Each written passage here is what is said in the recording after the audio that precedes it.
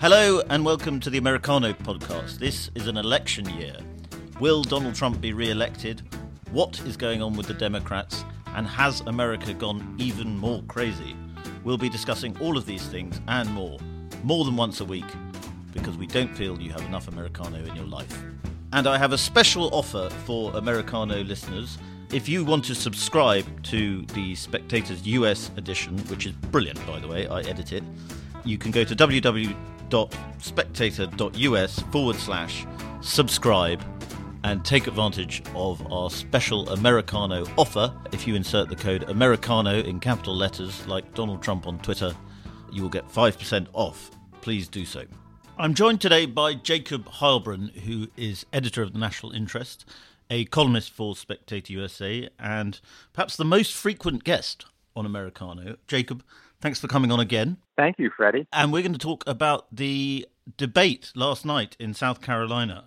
This was very much billed as sort of perhaps even the last chance to stop Sanders, to really get at Sanders before he builds up an insurmountable lead, possibly on Saturday and then again on Tuesday in the upcoming primaries. And I think it's fair to say if the idea was to stop Sanders, the rest of the candidates failed. Is that right? Correct. It was an abysmal performance, apart from Joe Biden on part of the other candidates. Klobuchar lacks any compelling message. Elizabeth Warren was true to form, as ineffectual as she is earnest. And Pete Buttigieg was pretty much a cipher last night. I was not impressed by any of the candidates except for the necromancy that some of Biden's advisors apparently performed on him, because he suddenly sprang to life. Yes, I saw you use the word necromancy for Politico this morning.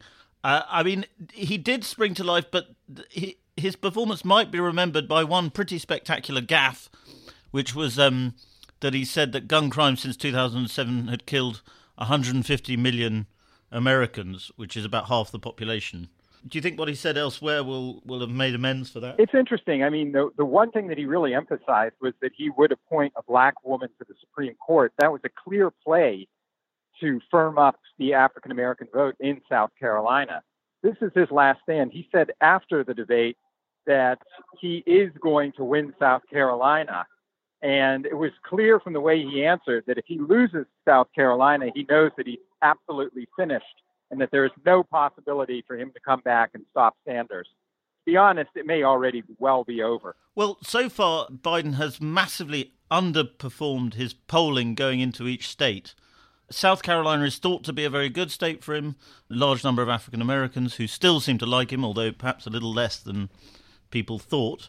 Do you think he'll carry it this weekend? It really is an open question. I mean, if Sanders pulls off an upset, then his triumph is as inevitable as Donald Trump's was in 2016 in the Republican primary. And there are enormous parallels between Trump's ascension and Sanders, partly in the fact that the centrist opposition has splintered the vote and is unable to unite and stop him.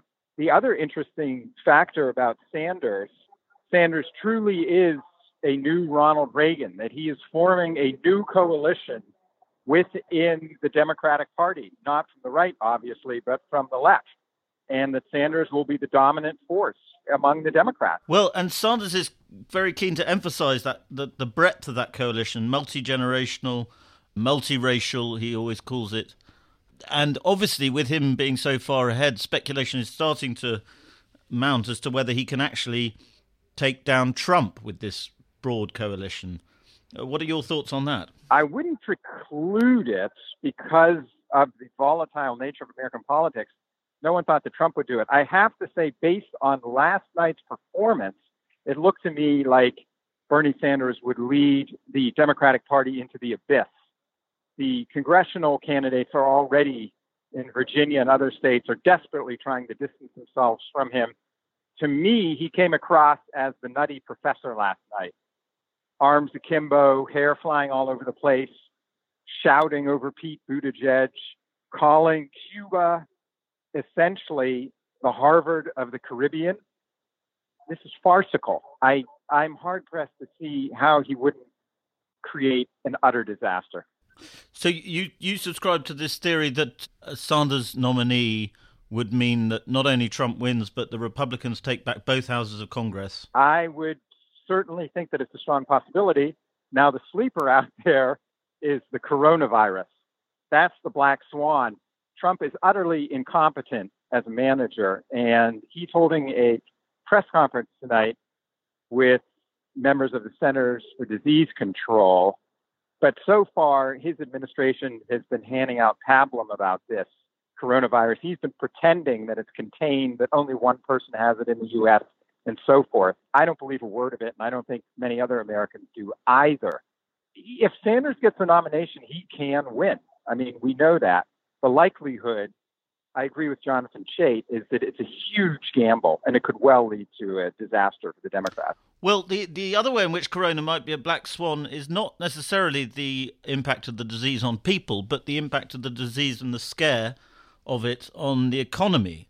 Trump's great selling point, of course, at the moment is the economy, the booming economy under his leadership, and the scare that corona has sent through the markets in recent days. If that causes some sort of major correction in the stock market, that could change the economic picture and start to make Trump seem a little less cocksure as we approach November. Well, he's always been quite cocky. But, Freddie, this conversation is starting to frighten me, not just because we're talking about the coronavirus, but because you and I are in 100% accord. And that doesn't happen very often. What I do think that the coronavirus, yes, it could lead to a major economic turmoil. It already is in some areas of the world. What I think is that it would expose the underlying weaknesses of the American economy, which has been relying on trillion-dollar deficits that Trump has been running. I have been far from convinced that this economic boom is sustainable, and much more confident that it will end in a crash.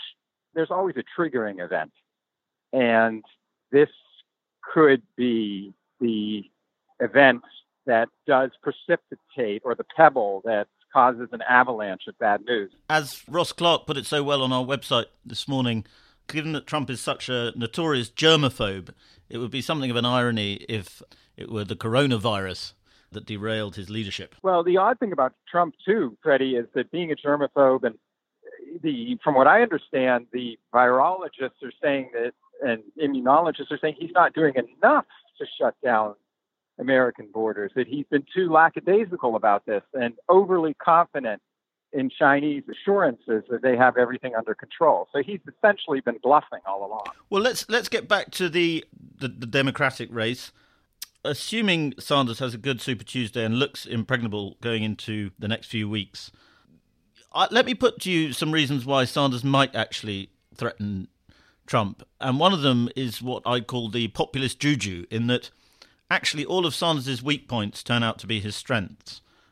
The Republican attack machine can throw the word democratic socialism as much as it likes at him, and yet for some bizarre reason it doesn't seem to hurt him in the way it should.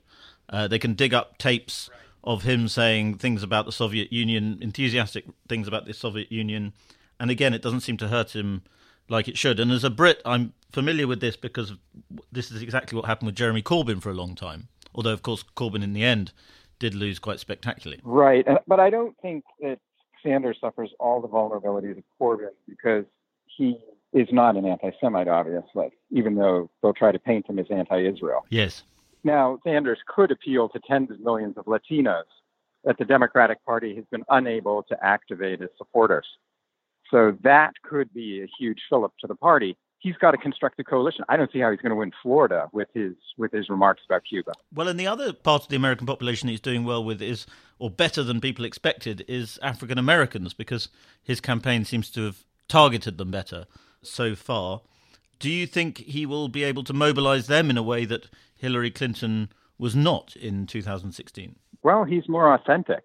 So he does have that going for him. I mean, she came across as plastic and artificial, which she is. And with Sanders, it's the real deal. So also a lot would depend on who he picks as his running mate. If he's strategic about that, that could be a big assist to him as well. A lot of people talking about Stacey Abrams. That would be a black choice that might help him with the African-American vote. Maybe, but she's never won anything. He might want to go with someone more mainstream. And the other factor to be considered there is that Trump is making huge overtures to black voters, and even a small increase for him could be enough to stop the Democrats winning. Right. I mean, we can play these scenarios out endlessly. There are all sorts of... The one thing we know, Freddie, is that the age of the post-Cold War is now definitively over. If Biden doesn't win, he really is the last member of that generation. Now we've had the rise of nationalism with Trump. Now we're getting the rise of socialism, Democratic or not, under the auspices of Sanders. Well, one person we haven't talked about so far is perhaps the last worst hope of centrism, and that's Mike Bloomberg, who, of course, has had one very bad debate, one slightly better debate last night, and he could still find a way of stopping Sanders, do you think? I'm dubious. I didn't think his performance last night was very strong. I thought he came across as, again, surly, peevish. I don't think his political skills are that strong. He's totally uncharismatic. Why would the Democrats embrace a supercilious billionaire? But he might win just by being the last so-called moderate in the mix. Maybe. Hard to see. I mean, not enough of them are dropping out. The vote is so splintered, unless they totally united behind him. But I don't see that happening. And your prediction for Saturday is that Sanders will beat Biden? I would say the possibility of an upset is there. Biden should win. But if he doesn't, it's all over. Then you know that the Democratic establishment is a complete house of cards. And is it for you a revolution against the party as it was for the Republicans in 2016? I think it's clear that, yes, the parties no longer exist. There is no Republican Party. There's a party of Trump. And the Democratic Party managed to hoist Hillary Clinton over the hurdles in 2016. It doesn't look like they're able to stop Sanders this time. It's a shell of a party that he can take over and remake in his own image. But that might actually be an argument for why Sanders can beat Trump, in that the very nature of his candidacy makes him tremendously unpredictable and the race more volatile, because it's not a party v party race as it has been in previous elections. Yeah, you can't preclude that. Still, there is the lesson of the 2018 midterm where the Democrats ran to the center and they did win. The odds are that Sanders will prove to be as bad or worse than George McGovern in 1972. Maybe by some miracle he would, or constellation of circumstances, including the coronavirus, the tumbling economy, he would defeat Trump. But it still seems like an enormous gamble. Jacob, we'll leave it there, but I hope we'll take it up again soon. Thank you, Freddie. Thank you very much for listening. I hope you enjoyed that episode of Americano. And I'd like to encourage you all to give us your feedback, positive comments or constructive comments only, please, to podcast@spectator.co.uk and say anything you like there as long as it's reasonably polite.